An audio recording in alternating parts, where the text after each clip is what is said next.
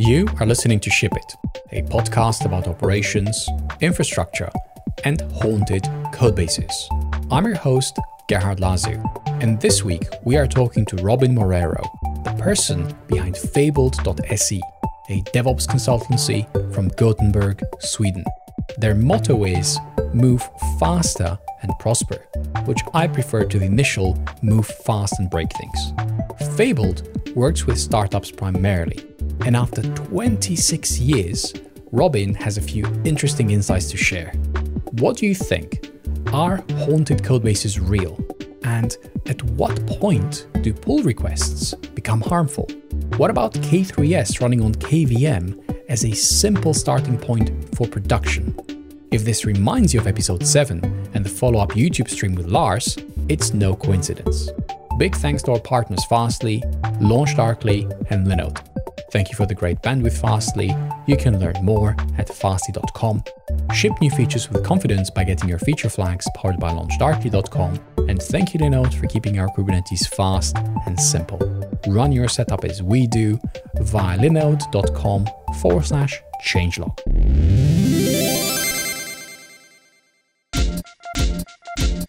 What's up, shippers? This episode is brought to you by our friends at Shortcut. Have you ever really been happy with your project management tool? You know, they're so hard to get right. They really are so hard to get right. Most are too simple for a growing engineering team to manage all they need to do, and others are just too complex for anyone, and I mean anyone, to ever want to use them. They're just so painful. Shortcut, formerly known as Clubhouse, is different though because it's worse. Oh, wait, it's better. It's better.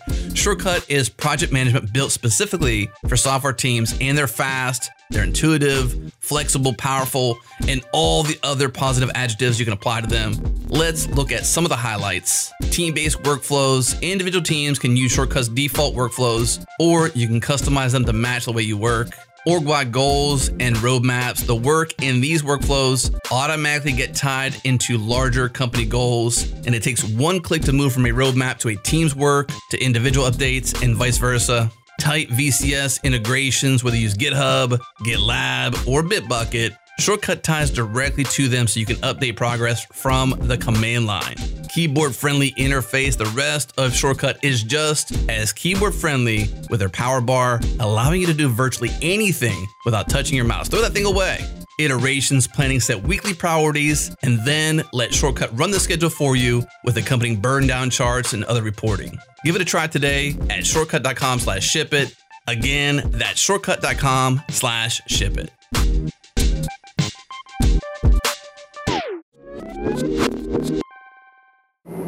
We are going to ship in 3, 2, 1.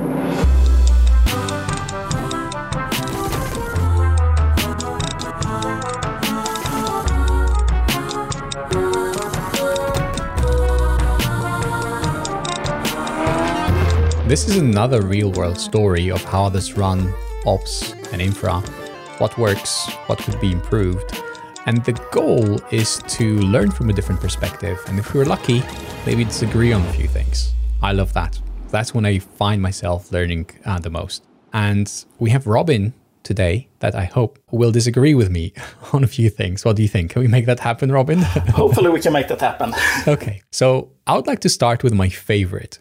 I would like to understand what it looks like for you to take code from dev to prod. What is the path that the code takes for you from your development workstation to production? Yeah, it depends on the context. But ideally, my dream scenario is to just push the code, make it land in production, and let it roll there. And check the observability. How does it behave in production? Okay. And then follow up and iterate. Yeah. So do you have like a favorite project or a favorite code base that you work with? Because I'm interested in the specifics. Yeah, we're working on facility management code base. That's one of them. What we do there is we try to provide a system for the facility owners to manage their facilities and their tenants in the facilities. Okay. So what we do is we code on it. We code backend, we code frontend. Backend is Go and frontend is React. And when we push that, it goes straight into production. It takes 15 seconds. 15 seconds, did you say? 15, yeah, most of the time. The front-end build takes a bit longer. How long do your tests take to run? Tests? No, seriously. Are there tests? Seriously, there are tests, but most of the tests are run after it hits production. We try to make it safe to deploy to production. Okay. How do you know if you haven't broken something, if you push without running the tests first? We try to make breaks as small as possible to start with, shipping small iterations.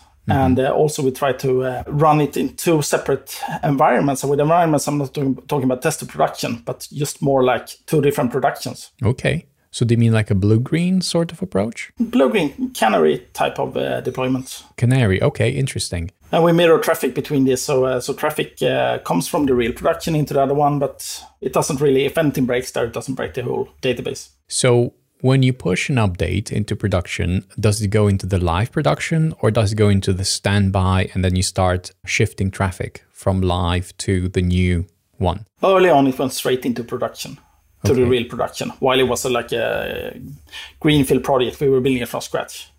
But nowadays, it goes into the mirrored production environment. Okay. And we have some continuous traffic running there, and if the traffic looks all right, it's promoted to the real production. So how do you know that the traffic that goes into the updated version looks all right? What determines that? Metrics, observability and metrics. Okay. So instead of trying to build like test suites for everything, we build real simulated customers. Okay. So we build small bots that provide traffic into the system, and then we put when something happens, when something does break, we make sure to put a metric in there, a log line and a metric. And for the scenarios that we expect to happen, whatever could happen, we also do the same thing. Okay. It's basically similar to BDD, I think. Only it's less rigorous. Yeah, it sounds like acceptance testing almost, right? Because you have, maybe actually acceptance testing is not the right word for it. It's more like end-to-end. I'm not sure how to call that test because you're simulating real users. Yeah. It is the behavior of the system, but I'm trying to visualize how you describe the tests, or what are those bot users doing on the system that will inform you when something breaks. Yeah, we're actually trying to simulate the use cases for the system. Right. That's, I think, quite similar to the first definition of business-driven design, I think. Right, okay. So you write the use cases, you try to set up tests for these use cases. Only we don't do it as unit tests, we do it as live traffic into the production environment. Okay, so you simulate live traffic, which obviously isn't live, like it's like artificial traffic. Yes. Do you go through like a set of steps, or like, I'm trying to figure out, first of all, how many of those acceptance tests you have, or use cases you test, and when do you start, when do you stop? At the moment, we're still extending those. So it's not a lot of them. We got maybe like 20 suites or so. Okay. And they cover more than one thing. Because you see like user logs in, user does something. So it has similar, like several steps it covers. I see. And it goes all the way through down to the database, but it's a separate database from the production one. So it goes through the first service routes it to the next service with a header. This is mirror traffic. It should go to the mirror flow. So we use traffic mirroring a lot. So service meshes has been good. Service meshes. Okay. So that's interesting. Is your production Kubernetes? Yeah, it is. Or K3S, but same thing. Interesting. So K3S. And are you running it like on a single node, multiple nodes? Do you have like a K3S cluster? What does that look like? We got a K3S cluster. So we got maybe like 6 nodes or something at the moment. It's a pretty small system and it's not being used a lot at the moment. Okay. In terms of database, what do you use? We use Postgres. So we use a Postgres cluster. Okay. We use the Zalando operator. Interesting. We used to use that. Did you have any issues with it? Not really issues, but I would like to have a fully horizontal scaling version. Like, we're looking at Gigabyte and we're looking at Cockroach. Interesting. So we're waiting for the GIST and the GIN indexes to appear in Gigabyte at the moment. What are you running? Single node Postgres. Really interesting, because we went with the Crunchy operator first. Yeah, all right. And we had issues with the replication. So we ran a primary and a secondary, which is like the standard one. And the secondary would fall behind. Then the write-ahead log on the primary would fill up the disk. Then that would crash. But the secondary could not be promoted because it was behind. So then we had no database. We thought that, right? We thought that Crunchy, there was like something weird happening with Crunchy. Like the whole configuration felt a bit more complex because apparently this thing is really complex, right? To get right the replication for PostgreSQL. We switched to Zalando and the same thing happened. And I suspect that a lot of this was networking related. So when there's like a networking glitch, sometimes the secondary just stops syncing, the write-ahead log stops syncing. And when that happens, exactly the same way, the primary filled up, it crashed, it couldn't restart because the disk was full, the persistent volume was full, the secondary could not be promoted, so we had no database. I think I've actually seen that with the Zalando one as well. Yeah. So for us right now, we have a single PostgreSQL, which is continuously being backed up to S3. Yeah. And if you were to delete it, one of the first things which it does, it will download the last backup from S3 and it will restore from backup. Yeah, that's nice. So if we delete our database, it will just restore from the last backup. And then, so the backups currently, they run every hour. So at most we can have like an hour worth of data loss. Yeah. I would love to be able to set up like streamed replication to S3 so that we can, restore from literally like the last transaction, the last entry in the write-ahead log that was synchronized. That would be better. However, having said that, I think having a managed PostgreSQL would really, really help so that we don't have to worry about this. And I'm thinking right now to go for the Fly managed PostgreSQL. Yeah, that looks nice. Yeah. And the idea there is that we could run multiple instances of the app and just connect to the same PostgreSQL instance. Currently, we have a single instance of the app. For various reasons, I won't go into them. But actually, episode 40, which came out just before this one, we talked about that at length. So coming back to your app and coming back to PostgreSQL, your use of PostgreSQL, you're using the Zalando operator, you have replication set up, the primary, secondary one. Yeah. Okay. Did you ever have to restore or like fail over? And how did that work? It happens. And we kind of want to do that every now and then as well to make sure that we don't lose anything along the way. So we're trying to go for a portable and immutable setup. So it's disposable. We just throw it down and throw it up again. Make sure it works. Okay. And that's, I guess, one of the issues I have with the Zalando operator. I would rather have the horizontal so that I can just throw up new versions and it just, Yeah, that makes sense. What about database migrations? How do you run them? We run them as code. We put them in code and we make the small microservice that takes care of it. It does something in SQL and something's in code to just migrate it. Okay. So when you migrate production, did you ever have a migration not work? Yeah, it happens, but nothing bad so far. It was triggers that didn't work as well. Mm-hmm. Okay. That we were hoping, but we have a solution for it now, but it did break. Yeah. Okay. And those are the steps I guess we do a lot of test cases around.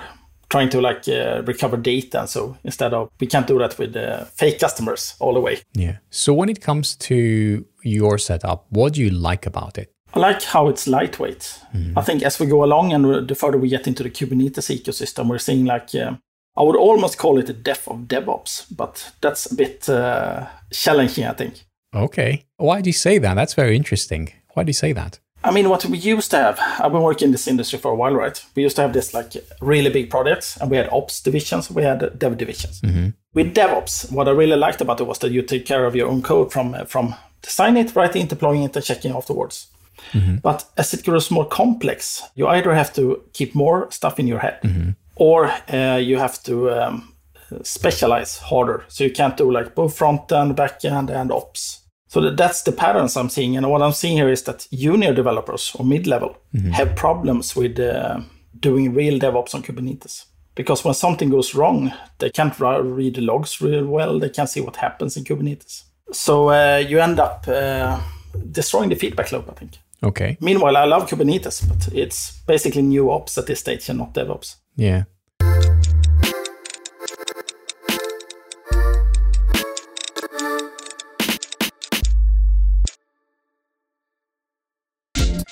This episode is brought to you by our friends at Raygun. Time is of the essence when identifying and resolving issues in your software, and our friends at Raygun are here to help once again. Their brand new alerting feature is now available for crash reporting and real user monitoring to make sure you're quickly notified of errors, crashes, and front-end performance issues that matter most to you and your business. Here's how it works. Set thresholds for your alerts based on an increase in error count, a spike in load time, or new issues introduced in the latest deployment, along with custom filters that give you even greater control. You can assign multiple users to make sure the right team members are notified with links directly to the issue in Raygun. This takes you to the root cause so much faster.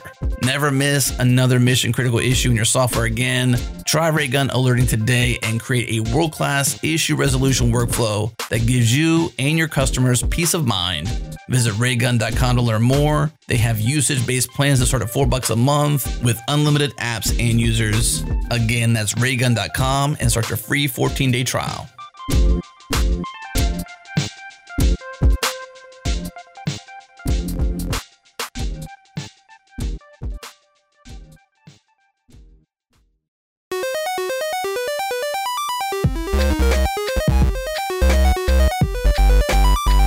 I think many call it a platform for building platforms. Yep. And using Kubernetes directly is almost like an anti-pattern. You shouldn't, as a developer, do that. And the expectation is that there's like some higher level primitives built on top of that. For example, you mentioned logs. Yep. Logs will be all aggregated in a place. And it doesn't matter which Kubernetes cluster things run in. All the logs are centralized. Same thing for metrics. Yep. Same thing for traces. Same thing for everything else. The point being, as a developer, I mean, okay, Kubernetes is there and maybe you're aware of it, but you still just git push and then everything else comes together and you know where to look. And those are all nice parts, right? But what happens when something goes wrong? Because it still happens. For instance, like a junior developer do something wrong in the code and their application keeps restarting and they don't understand why. Okay, so when they look at the logs, can't they see why their application is restarting? I see a lot of people having trouble understanding that. It takes a while for them to understand that pattern. Okay. I mean, they can learn. Everyone can learn. But at the moment, what I'm seeing is that junior developers have problems with it. Okay, interesting. So you see younger developers struggling with, okay, when I say younger, maybe less experienced developers. Yeah, it doesn't have to be younger. It's like people with lack of experience in the cloud development field, I think. Okay. What is the operational model that they are used to? Are they used to SSHing into servers? Like, what would make it easier for them? I mean, it varies. If they come from the Ruby ecosystem, they had one way of doing it. It was a lot of SSH and a lot of running the, I don't know, that's Ruby deployment tool. I can't remember what that's called. You probably know. Capistrano? Capistrano, yes. Okay. So they used Capistrano. And then you got PHP on one side, you got Java on one side. Each of these crowds have their own way of doing things. So it's not like one unified way. It's different, I think. Right. What about a platform such as Heroku? Is that something that they are used to and familiar with? Some of them are, and some of them really like it. And I mean, Heroku is by default simpler than Kubernetes when you look at it to get started with and follow up. But it's the same thing. It's a platform. So, yeah. Do you see all these tools adding complexity and maybe a lot of it is not needed? Is that what you see? I think so. I think a lot of our work as developers is to manage complexity when we should instead be reducing complexity. Right. I mean, we set up frameworks for managing complexity and we are fascinated by them and we try to improve that. But there's not a lot of talking about reducing complexity. So do you think that if we didn't have Kubernetes, things would be less complex? No, I don't think so. I think Kubernetes fills a role, but I really liked it at the beginning when it was simpler. You still had to know it, you still had to understand how it worked, but as the ecosystem grows, you have expectations that you need all of these parts in your Kubernetes ecosystem and you need to learn the new tools. Okay. So I think this situation is similar to what happened in the JavaScript world when you went from like old school web development to framework development. You have a lot of new tools and a lot of new libraries that you have to learn to get on with your work. Yeah. So what would you say is complex in the world of Kubernetes? What became complex over time? The growing ecosystem is the big part, and the constantly changing ecosystem. Which parts are you using Kubernetes? Are you using persistent volume claims? Are you using things like where do you put your logs? How do you route your traffic? Are you using a service mesh? Which ingress are you using? I mean, it depends and it varies. If you have seen one environment, you haven't seen them all. Yeah, so like the diversity in the different Kubernetes configurations, which obviously doesn't mean just Kubernetes, it's all the stuff that runs on top of it. And they're like slight variations, so it's difficult to know where to find the logs, where to find the metrics, where to see the events, stuff like that. Okay. And then you could add to that, I mean, that's part of it. When you use it on your own and you host Kubernetes, so you run on a self-hosted one, that's one thing. Mm-hmm. But if you add to that something like AWS or GCP, then you have to understand that environment as well. You have to know where to look for things. You have to know how to set up and configure things. Okay. The developers might not have to like set up, but they have to know where to find their logs and how to read them. So is there a list of tasks maybe that you've seen developers struggling with repeatedly? Like you keep mentioning logs. Is that something which they find difficult with Kubernetes? I've seen a lot of developers struggling with trying to find the right logs. The right logs, okay. The logs they want. So trying to sort out from this log flow which logs am I interested in. And how are they getting these logs? Like, do they go to Kubernetes directly, or do they use something else to look at those logs? Most of the time it's something else, right?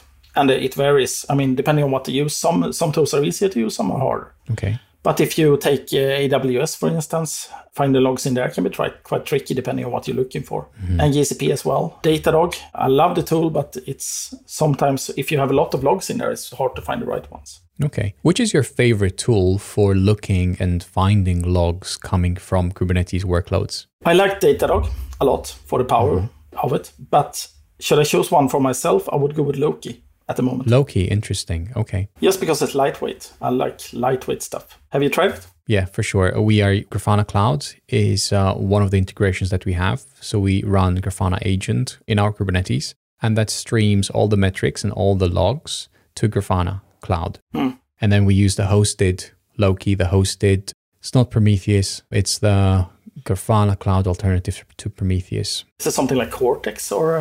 Cortex, no? Thank you. Cortex, yeah. Cortex, that's exactly what it is, thank you. So they have like their own Cortex version. And Loki is inspired by that as well. Yeah. And there's Tempo as well for the traces, which we don't use. But we run 2 of each kind. So we use Grafana Cloud and Honeycomb. So we send our logs to both, and then we can pick and choose which one we want to use because we doubled it up. Have you tried Honeycomb for logs? I've tried Honeycomb. I really liked it. But when I'm setting something up for customers, I want to have it portable so I can move the environments around. Okay. Because we're also seeing, I don't know if it's the same at your end, but we're seeing a lot of worry about GDPR and Schrems 2 at the moment. Yeah, I know what you mean. Where the data is stored. So depending on how that works out, they might want to move the data. So for that, are you running your own Loki? Like you manage? Yes. Okay. Do you use Grafana as well, part of the metrics system? We use the full Grafana stack, I guess. Grafana, Loki, not Tempo yet, same as you, but Cortex at the background as well. And how do you deploy them in Kubernetes? We deploy them with Helm at the moment. And how are the developers finding the Loki interface? Do they struggle with it, like to find the logs that they're looking for? I think it's still an issue, right? Because otherwise you wouldn't have mentioned it. It is. What we try to do there is to set up like dashboards and finished list of logs for their services. Mm-hmm. So each team has a dedicated dashboard where they can find the most common logs. They can find their dashboards for the services, how they're acting at the moment. Okay. And the same thing for a service to see service logs, service behavior. So we're trying to prepare it depending on tags, I guess. I know that when we were talking, you were mentioning about this platform that you were thinking about. How does that link to what we just discussed? Yeah, what we're doing is we're experimenting with setting up a platform. It might end up as a product one day, but it might not. At the moment, it's just like trying to find out, can we automate DevOps patterns better than they are today? Mm-hmm. So that we get like continuous reading of DevOps patterns, like how long does it take to deploy? How fast does it deploy with the production? How often does it fail and so on? Mm-hmm. So we're trying to build in these best practices into a platform and see where that leads us. Okay. And we're doing that for individual customers at the moment, but we're talking about doing a platform for it and pitching that. Yeah. Okay. What would this platform look like in terms of like the big components? Obviously, there's going to be Kubernetes, but also a bunch of things on top of it. What are those things? Yeah, we're looking at what we shouldn't have, really, more than what we should have. We're trying to get rid of complexity first to make it as small and light as possible and then build up from there. So we're looking for base, we're looking at K3S instead of Kubernetes because it's more lightweight. And in terms of logging, we're looking at the Loki Grafana. Instead of going with something like Elasticsearch that consumes a lot of resources and is harder to maintain, in my experience. Mm-hmm. Nuts for events. Nuts yet streamed the new version. Really like that one. It's amazing. Yeah. And in terms of database, we're evaluating Gigabyte at the moment, which is like a Postgres wire compatible, but horizontally scalable. Interesting. And would you run all those services on the same Kubernetes cluster? They would run on the same cluster, but for different customers. So we do like, instead of multi-tenancy, we try to do like a single tenancy for each customer in this case. Yeah, so each customer gets its own cluster or their own cluster, and that cluster has these components pre-installed. Okay. Different namespaces, but same cluster. It could end up in different clusters, but at the moment we have it in the same one. Different namespaces, but the same cluster. Is that what you said? Yeah, exactly. So one customer would have one cluster, but different namespaces for their different teams? Yeah, I mean, no, the infrastructure would deployed in a separate namespace from what they're working on in terms of their own services. I guess that's kind of standard, right? I see. Okay, yeah, I understand now. Okay, I get it now. And how would they provision, for example, new Gigabyte instances or like a Loki? Would they share a single Loki instance across everyone? Well, the customers we work with are mostly small customers, startups, scale-ups, and so on. So they don't really have all of this enterprise needs. So they would start with having just one instance of the database. And if that later becomes an issue, then we have to fix that. I understand. Okay. But at the moment, we don't have any of those customers that need more than that, really. So it's mostly one team customers. Okay, so those customers don't have like these components pre-installed. What about the ingress or external DNS or things like that? Yeah, we have to set that up in each cluster as well. We're using Traffic for that. Traffic, okay. Yeah, and for external DNS, we're probably using... we haven't decided that yet, so I'm not sure what I should say about that. But okay. We're discussing and leveraging the Cloudflare APIs. Interesting. Yeah, but we're not sure yet, so any input there would be interesting. We do use external DNS ourselves to manage all the DNS records. Until today, we've been running it on the Kubernetes, which is like the current production, whenever we need to deploy a new version of production, which typically happens every year, so that when we don't do upgrades in place, we just set a brand new one with like the new version, that we migrate things one by one, do the service updates. If there's any issues with like any of the new versions, we can always go back. So I think it's very similar to your two productions, as you mentioned. Yeah, exactly. And external DNS, in our case, it just talks to DN Simple, which is our DNS provider. It's fairly simple. That's all there is to it. We use Ingress Nginx and Cert Manager, but I can see how maybe if we could just like use just Traffic, which would manage certificates for us, maybe we will do that. So it's a consideration for sure. Yeah. And how will the updates, the code updates for the customers make it into production? What is the mechanism via which those updates go out? That hasn't been written yet, but what we're looking at is something similar to what we do today. They push their code to a Git repo. We listen to the Git repo, we throw it to Tecton, and Tecton builds it and deploys it. So we create pipelines for building and deploying code. And Tecton, does it run in the same cluster? It runs in the same cluster, but in that other namespace. So in the platform namespace, I guess you could call it. Yeah. Interesting. Okay. So you run the tests and the builds, maybe mostly like the dependencies and all, like building the artifacts inside the same Kubernetes with Tecton. And then do you push an image somewhere? We push the image to Harbor. To Harbor, okay. And that also runs in the same cluster? Yeah, it does. I mean, we run it on specific nodes. We tag the nodes. We taint the nodes. So specific nodes handle specific types of platform heavy lifting. To not affect the customers as hard. Interesting. Yeah, so we're just trying to keep it simpler from terms of setup. I would really like to see this setup, how it all comes together, all the components that you use. Is this something that you are thinking of maybe opening up to the public? We're thinking about that, yes. We're doing a demo we're working on at the moment, something that will be like a public demo. Okay. And then what we're talking about is to release the CLI tool we're using as an open source tool to be used by anyone, but also to keep the platform like the web-based management GUI and so as part of our product. Interesting. So what will the CLI tool do? The CLI tool will create a cluster for you, depending on your provider. What we got integrated at the moment is like just Hetzner, but it could be like anything we write an interface for, really. Hetzner and K3D at the moment is what we're using.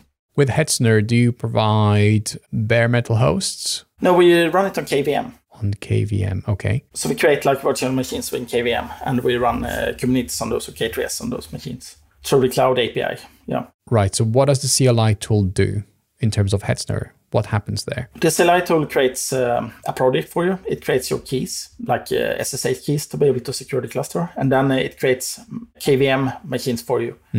Logs into those and deploys K3S and all the dependencies of the platform. And on Hetzner, so I'm still trying to understand that integration because you mentioned KVM. Do you talk to the Hetzner API to create anything? Like, what does that integration look like? We tell Hetzner to create a new server for us. It should be this size, it should be this type, it should have the taints we don't really set there, but we have it in the configuration for that node. So we tell Hetzner to create a new node for us, a new server. And then we create a bunch of those and tell them to join the same cluster. And that server, when it gets, so like those servers, when they get created, what operating system do they use? Yeah, that's something we're looking at. But at the moment, we're using Ubuntu, standard one from Hetzner so far. Okay. We would like to have a ready snapshot, just deploy something lightweight, just show up, like to get it faster up. So we're talking about doing a node pool for that, like have always a couple of standby nodes that we just promote to use this now. Ah, interesting. Okay, and on those servers, on those like physical bare metal machines, you create VMs using KVM. Is that right? Yes, but that part is like Hetzner at the moment. Hetzner creates the KVM for us. What we're going for is that there's a lot of KVM hosts, right? You can pick any host basically, and they have KVM support. So we want to be able to integrate any host that you want in the end. If you have a host that you want to use in your country that's better compliant with your demands, we integrate with that one. And we get the same. The only thing they need to have is an API, but most of them do. Okay, that's very interesting. So we had to find one type of standard to deploy to, and we chose KVM for now at least. Wow, I would love to see that code. That sounds super interesting.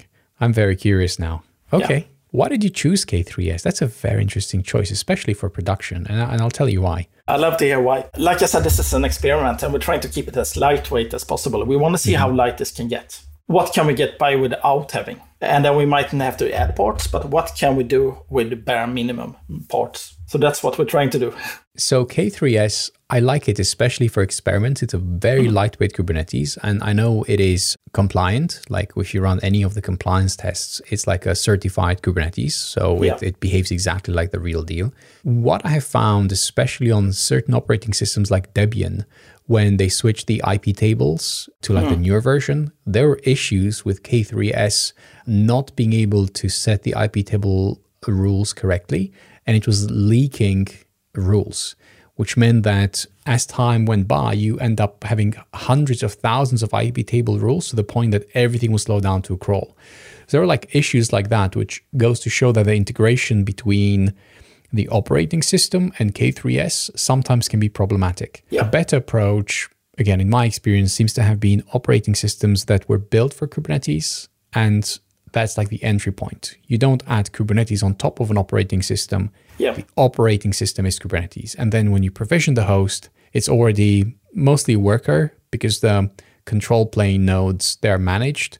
And that's, I suppose, where like the value of managed Kubernetes comes in, where you don't get to do anything when it comes to the control plane. That is the provider that does it for you. But I understand that from a GDPR perspective, and customers that need to control all of that, they need to know exactly where those are, what they are. And I'm not sure how like the GCP, for example, how do they do that? But I think because they have in Zurich, right, in Switzerland, it's one of the places where you can get like a managed Kubernetes from like a GKE from GCP. Would that not be an option for you to go for a provider? Yeah, we have some customers that want all of their traffic and data in Sweden. And I mean, in terms of hosted in Sweden, there's not a lot to choose from. There are options, but they're not that strong at the moment. I understand. Okay. So even if we would pick a node in Sweden, the traffic would go through other countries on the way. So, I mean, as long as it's not a deal breaker for the customer, that might be a good option. But when it is, then we want to find a solution for them. And I wish I could disagree with you on K3S, but I do. I see where you come from, and you're totally right. And that's what we want to do. I want to have pre-provisioned Kubernetes-specific nodes that you start up in KVM. So not put it into the existing operating system, but instead provision an operating system that's prepared for it. Yes. I have been looking at this briefly. I haven't spent too much time. But if I had to solve the problem that you're solving, I would most probably look at something like Talos OS, which is a operating system built specifically for Kubernetes. Everything is controlled via the API. It's immutable, and it was built from the ground up for that. So there's like a purpose-built OS with rollbacks, with everything that you would need to get a good OS experience for Kubernetes specifically. Yeah, that's one of the posts we were looking at. Also Flatcar, I think, and K3OS. Yes. Flatcar, that's another one. That's like the core OS, right? Yeah, I think so. Yeah, when that was like shut down, terminated after the IBM acquisition. I know that was like deprecated at some point. There was a fork, and Flatcar was the follow-up. I haven't used Flatcar, I have to say. I've heard of it, but I haven't used it. But yeah, we're going that direction. We just have to find something that works. That's the thing. Okay. Another operating system that I was really impressed by recently was NixOS. This is very recent. I really love the declarative nature, and I realized that a lot is possible with it, which you don't even need Kubernetes for. And it's still early days. I'm still experimenting. I'm running my first production instance. I converted to the Nix package manager for one of my Macs. Actually, that's this week's episode, and that will give away when we are recording this. That's the one which hasn't come out yet.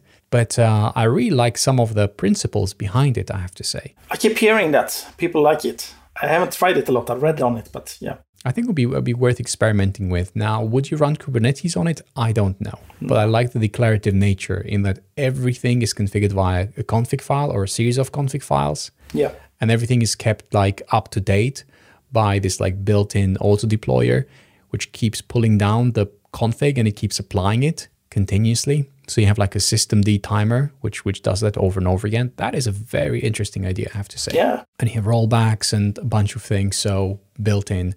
It is mutable. It's not an immutable OS in that you can't even write to partitions, which is something that Talos OS does, because you're not meant to do that. I mean, it just, it restricts you because everything, you consume it via the Kubernetes API. That's how you're supposed to deploy your stuff on it, not on the operating system directly. No, and that's good, I think. I think that's a good approach for it. Yeah. So we're basically trying to keep it portable at this stage. We just want to build it, we want to test it, see how it works, and then we iterate.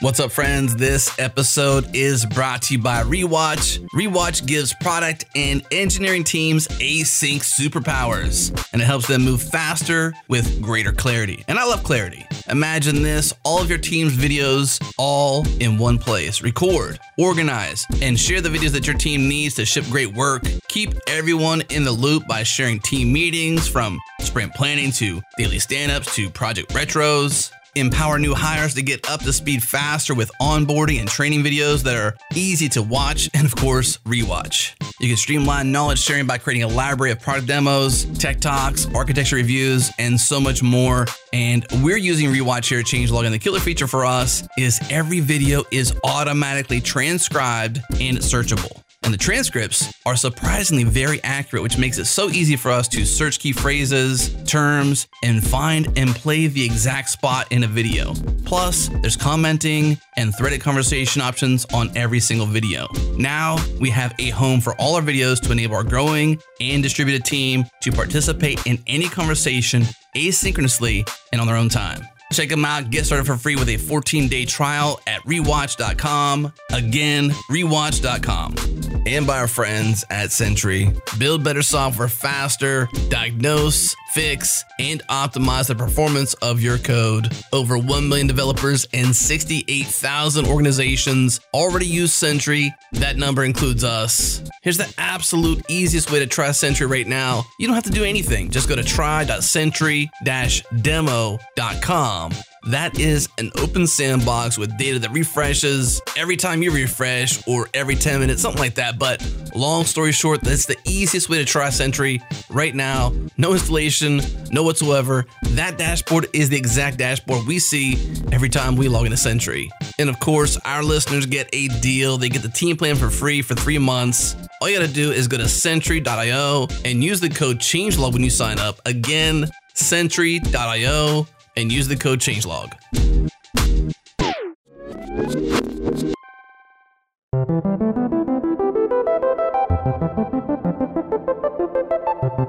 As a consultancy that sees many small businesses, many different teams, you get to experience a lot of different code bases, a lot of different approaches. Some are better, some are worse. They all can be improved in different ways. But you mentioned something which I found really interesting. You mentioned about those haunted code bases. What did you mean by that? That's a term we use sometimes for a code base that the developers end up being so scared of making changes to it because they never know what will happen to it. It might end up with having to fix tests for a week. It might end up with bad bugs reaching production in a totally different area from what you're fixing. So they end up with this fear of making changes to the entire code base. And we used to work with the customer like that. And they were running a really big test suite to make sure that it didn't crash anything. And this test suite was taking like 40 minutes to run. Mm-hmm. So it was a slow feedback curve, and it ended up flickering about like 50 to 70% of the time. Okay, so any change going into production would have taken maybe an hour, maybe longer, right? Based on this test suite. Interesting. Okay. And how did the team that was responsible for that code base behave? It was a shared code base. The test suite was shared between different teams. Mm-hmm. So there was this huge discussion with like 5 teams or something, how we should approach this. And some of us wanted to cut the test-specific parts, but there was a general feeling of fear. We didn't want to do that because we might end up being haunted by it. And what happened afterwards, after this discussion? What did you do? We tried to make it smaller in parts, but we couldn't really agree on how small we could make it. So I suggested putting metrics in there, measuring what value do we get from each part of the test. If this test suite fails, what cost would it have made for the business? And how often does it happen? Mm-hmm. So the same thing that we do all the time, like if you can't prove something, measure it and check the metrics. Okay. That is really powerful, the scientific method, of course. But I was still met with some resistance because there was this like haunted feeling over it. They were afraid to do something. Everyone was afraid to do something with this code base. So did you end up putting those metrics in? We put some metrics in there, and we managed to make it a bit better at least. We fixed the flickering. Okay. But it went really slow. And we did a little by little to make it happen. Mm. And we ended up not reaching the goal before I left, at least. So in second, afterwards, I wish we could have done it faster. We could have made more metrics in place directly and prove or disprove the value of the test. Okay. So do you think that if you had placed those metrics quicker, you would have gotten to a better place to determine what to remove, what to keep? I think so. And I think we shouldn't have been so afraid of just making changes to the test suite. Because if you're keeping that afraid of something, I mean, if you see it not catching a lot of issues, I saw it, and during my entire tenure at that company, I saw it catch, I think, 3 bugs. And if you just calculate the cost of this, not just the running cost, the waiting costs, but there's also the maintenance cost of that test suite. And also the delay in making any changes to the actual code base. It ended up being really expensive.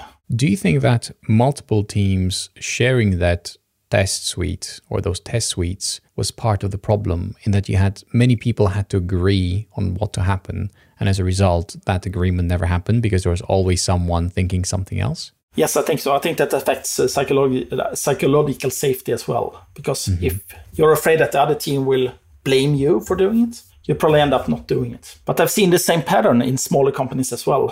When you start building up this feeling of fear when you want to make a change to the code base. Mm-hmm. And it's not just fear, it could be just like resistance. You don't want to make this change before you go home today, because you might end up having to wait half an hour for test suite to complete. Interesting. So do you think that if you had removed the entire test suite, that would have been acceptable?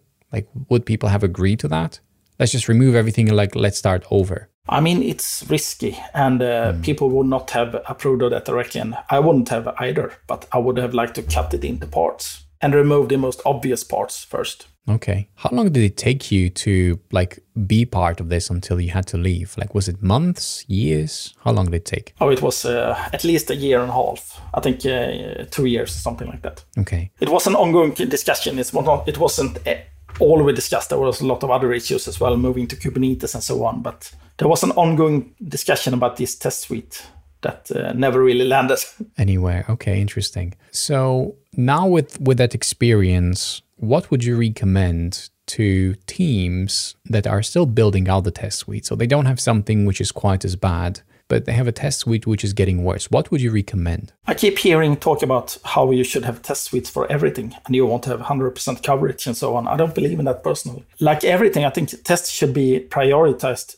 compared to everything else you're doing in your platform or in your product. It could be security for one thing. Do you want to completely forget about security because we're writing tests at the moment? So I think what I'm saying is that make sure that you capture the value when you're writing the tests. And if you can, put the value in there.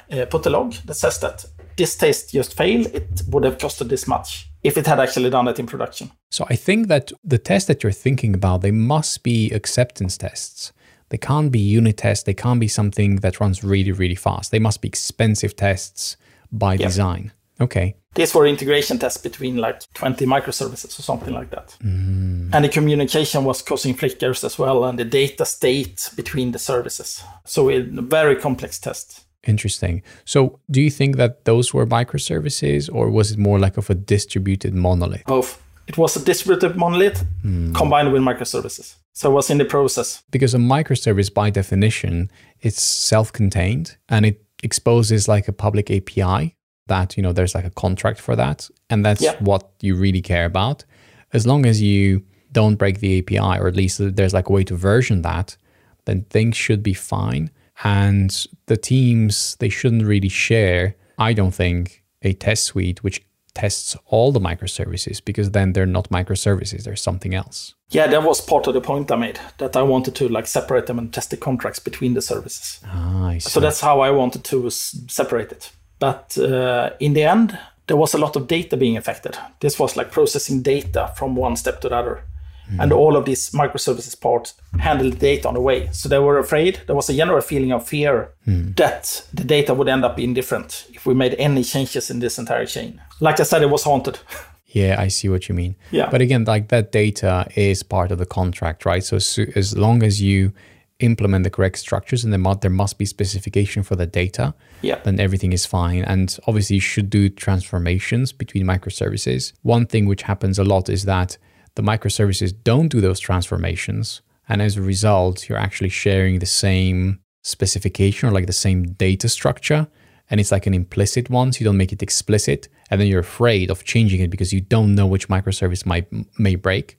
Because first of all, you don't know what data you'll be receiving. You're making assumptions, and everyone makes those assumptions because you don't have those like edges at the system. Interesting. Okay. And also this was an old system. So some of these services were like, one was writing to the database, the next one was reading from the database. It was not a clear contract between all of these services. I see. Okay. And of course that can be improved, but then we ended up with a fear again. Making any change to it was so fear-laden that it never happened. Would you choose a microservice architecture? I'm a fan of microservice. The real one, not the distributed monolith. So what does a good microservices architecture look like to you? I think of it like minimizing risk. You can deploy one part of it separately from the rest. That's the big part for me. And then I want to have a clear contract between them. I want to have a clear responsibility. What is this service responsible for doing? And I want to be able to like quickly replace the service as well, to make it make it prototypable. We create a new prototype service that might or might not work better, but we're able to throw it away when we want. So how would you capture those contracts between microservices? What would that look like? I've been experimenting with that a lot, and we've done protobufs to set the version of the contract as a defined state. We've also been doing REST and trying to keep it like this version of the REST protocol is the contract between this version of the service and the next one. Because you might end up wanting to like promote one version of a service, right? You've got a transformation service, you want to be able to run version 1 and version 2 in parallel. So then you need to be able to handle both the contracts for version 1 and version 2. So I think there's a gap there. I think that would be nice to have some kind of standard for this. I haven't seen one. I'm not sure if you have. No, I am still on the monolith bandwagon. All right. Yeah, I mean, as weird as that sounds, I mean, Kubernetes is great. And I think many good things came out of it. But I think all this microservices craze, they're a lot more complex than people think. And there are like some hard problems, like the one that you've just mentioned. And I haven't spent enough time in that space to know what the solutions look like. But I'm not seeing problems with monoliths, especially when you have something like the Erlang VM, which scales really, really nicely. And you can have multiple applications running inside of that Erlang VM. So it's not just one application. And you have supervision trees. So I come from that world where I used to do quite a bit of Ruby. And then for a few years, I was in Go. And then for many, many years, I stuck with Erlang, including Elixir and Phoenix. And I see a lot of benefits to that approach. But would you really call an Erlang application a monolith? I would probably call it like an orchestration layer or something like that. You do have services within or you can have services within an application, but it's all about message passing. And because you pass those messages, you're a lot more aware about the contracts. So you don't call functions, you just send messages to, whoever is interested, whoever the subscribers are, whoever the processes are. So it's a lot more implicit, front of the mind for people. And like, for example, a hot code reloading, very few do that, which is how you would migrate from one version to another, right? When you change how the message is passed. Typically, you have a database where you write PostgreSQL, where you write data. And then when a new version comes up, you run a migration. And then the old version may break, but like, for example, changelog, we never had that happen. Yeah. Okay, it's not like the most complex app, but never was an issue. I think you're pretty blessed there, working with the Erlang and Elixir. It's a bit different. If you work with a big Java application, it will behave a bit different from what you're seeing, I think. And that's my background. I come from a world where I worked a lot with big, massive Java applications. And you end up, I think, microservices, I don't see it as much as a technical solution to problems, but rather as an organizational one. How do you organize around your code base and how do you work with it? Do you know who else thinks like that? Santa Claus, maybe? I don't know. Dave Farley, he wrote a book recently, Modern Software Engineering. I finished reading it. And that is one of the things which he says in that book. I think it's a common, from people that have been doing microservices for a while, I think that's pretty common. Yeah. Because that's what we're after. We're not after like the technical solution. It's not the technical silver bullet. It's expensive, but you want the organizational parts. So it's tied into Agile, I think, in the end of it. Doing Agile right and microservices is a good combo. Interesting. Yeah, I do have to say, if you're using Java as an org and you want to do something else, maybe you should consider Erlang and Elixir specifically, rather than going like Go, because that has its own complexities. But again, I'm biased because that's what I've been doing for many, many years, and I had success with it and it seems to work. It depends on your setup, right? Because we're doing microservices, and with microservices, Go is a pretty nice match. Yeah. Because you end up with one static binary, and it's nice to package, it's nice to DevOps. Yeah. If I was doing Erlang Elixir, how do you manage that with Kubernetes for one thing? Is that straightforward? It is, because we just build container images. All right. So there's a container image. It updates like any other thing. There's a deployment for it, which manages like the different versions. When there's an update, it picks up the update. We're using keyless-H. We are in the process of replacing that with something else. But as soon as there is an update to the image, it pulls the new image down. It starts a new version. The previous one is still running. If the new one, for whatever reason, fails, then it reverts back, like it rolls back. Actually, it doesn't even take down like the previous one. Part of like the new app booting, it does its migrations, for example. We never had a migration not work in 5 years now, so it was not an issue. Now, I do have to say it's a small team, so we're not like, 50, 100 people developing on it. But I think there's a lot to be said about, monoliths that work in even like big teams and monorepositories. What I could see happening in a bigger team, if you work like that, I'm not saying this is the case. You have to tell me if you've seen it. But what would happen when you have like at least 50 people working on that code base and you have it in the same monorepo? Wouldn't that be pretty big? Wouldn't that be resource consuming if someone made an error somewhere that ate up a lot of memory and so on? Apparently Google does it successfully.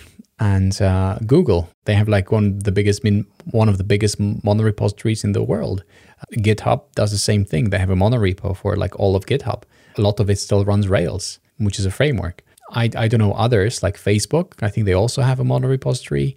I don't know how they've made it work at that scale. There's a couple of conversations which I had like with ex-Google employees and ex-Googlers as they're called. And they have great things to say about how they approach this. So apparently they had it figured out, but they're a massive org. Yeah, I keep hearing that they have separate tools for it to manage this monorepo because it's so big. Yes, that's right. But how would you do they still don't deploy that as one service, right? Correct. Yes, correct. So how would you do that? Like if you have a big Erlang application that grows over time, that becomes massive, how would you handle that in Kubernetes? It would be like one deployment still? I would love to speak to someone that had that problem because I haven't.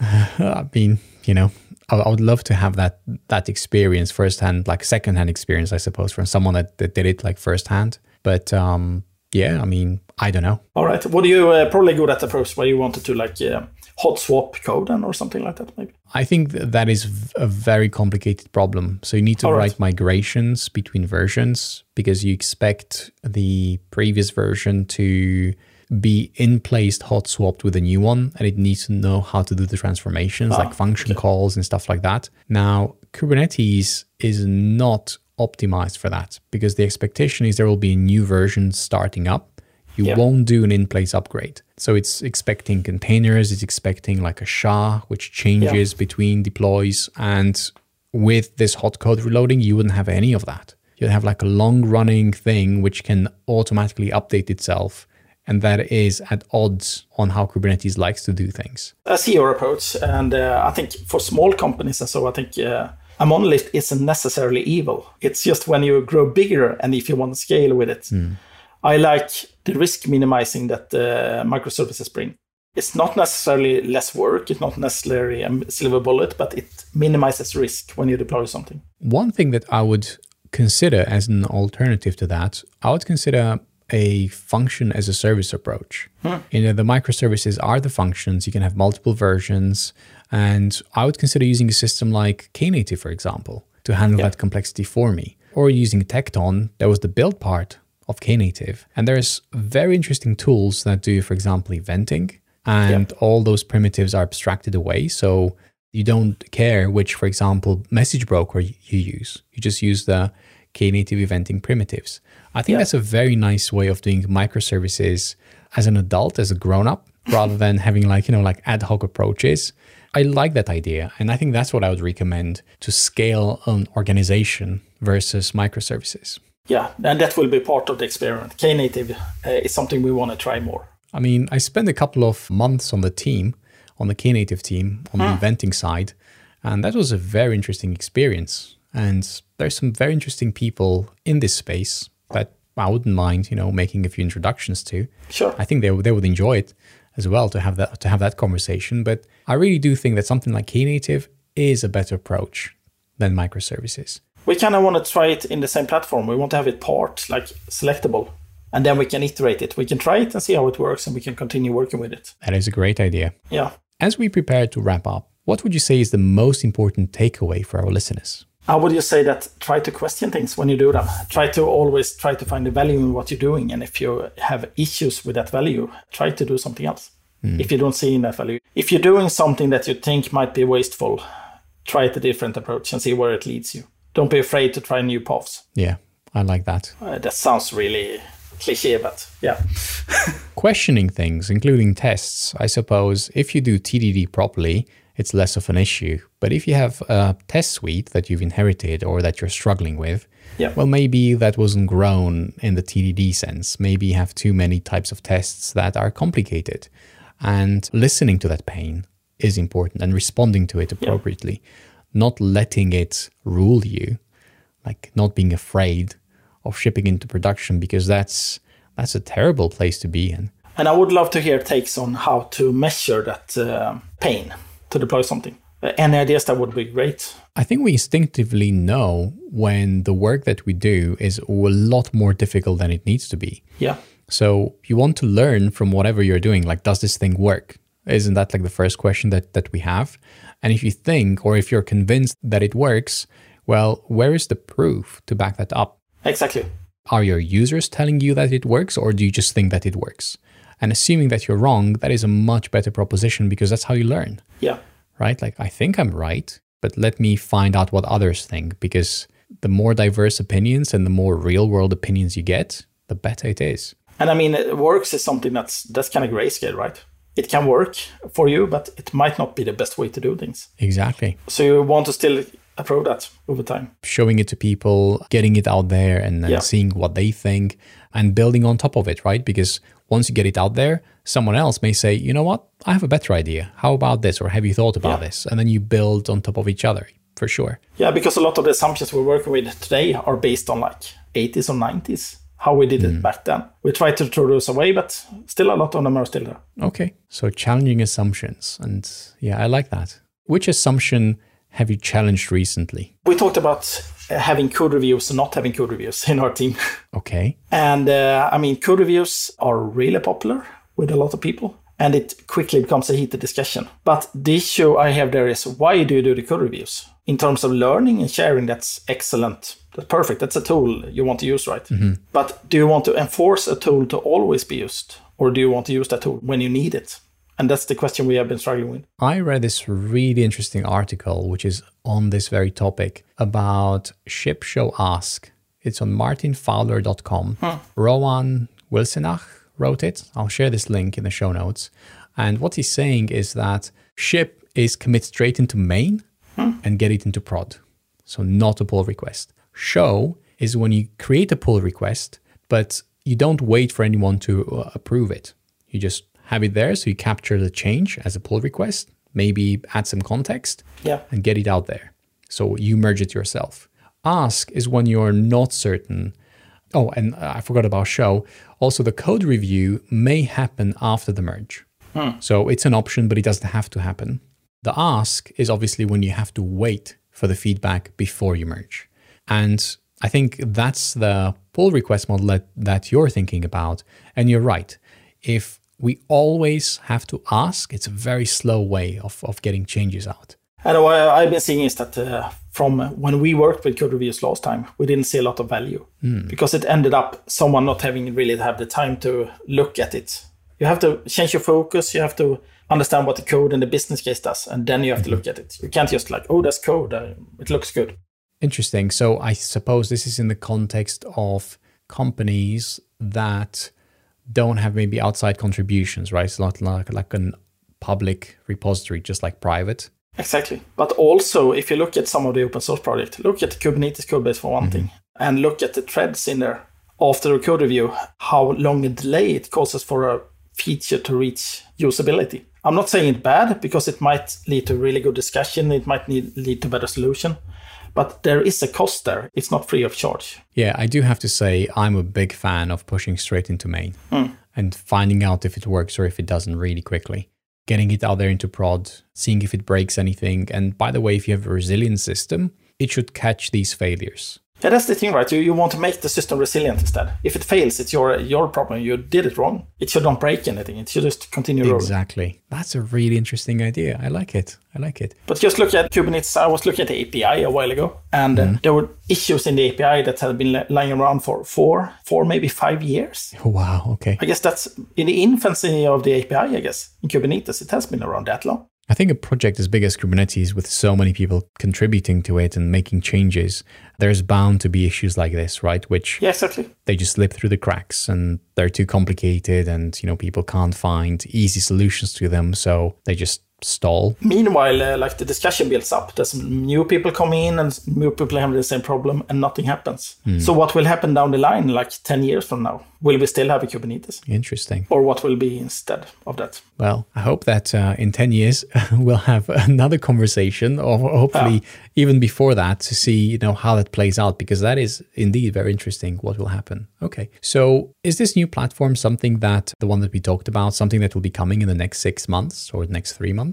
It will be released as an early adopter version within at least 6 months. Okay. Probably within 3. We want to try it with some internal customers first to see what the reception is. Interesting. Okay. Well, I would definitely like to be part of those early adopters to see what it looks like, kick some tires for sure. And I would very much like to share anything that you have around it, with our listeners. Maybe they will be interested too, to see how you're thinking, what you're thinking, even if it's just like a blog post or like a demo. I think that'll be interesting to see. I think the way to see it is like an evolutionary experiment and see where that leads. If you like it and you can use it, then we'll help you. We'll get you started and we'll try to see if we can do something better with it. But if there's no interest, we'll probably just drop it. Okay, interesting. Yeah, checking if it works. I like that. Yeah. That's the work. Okay.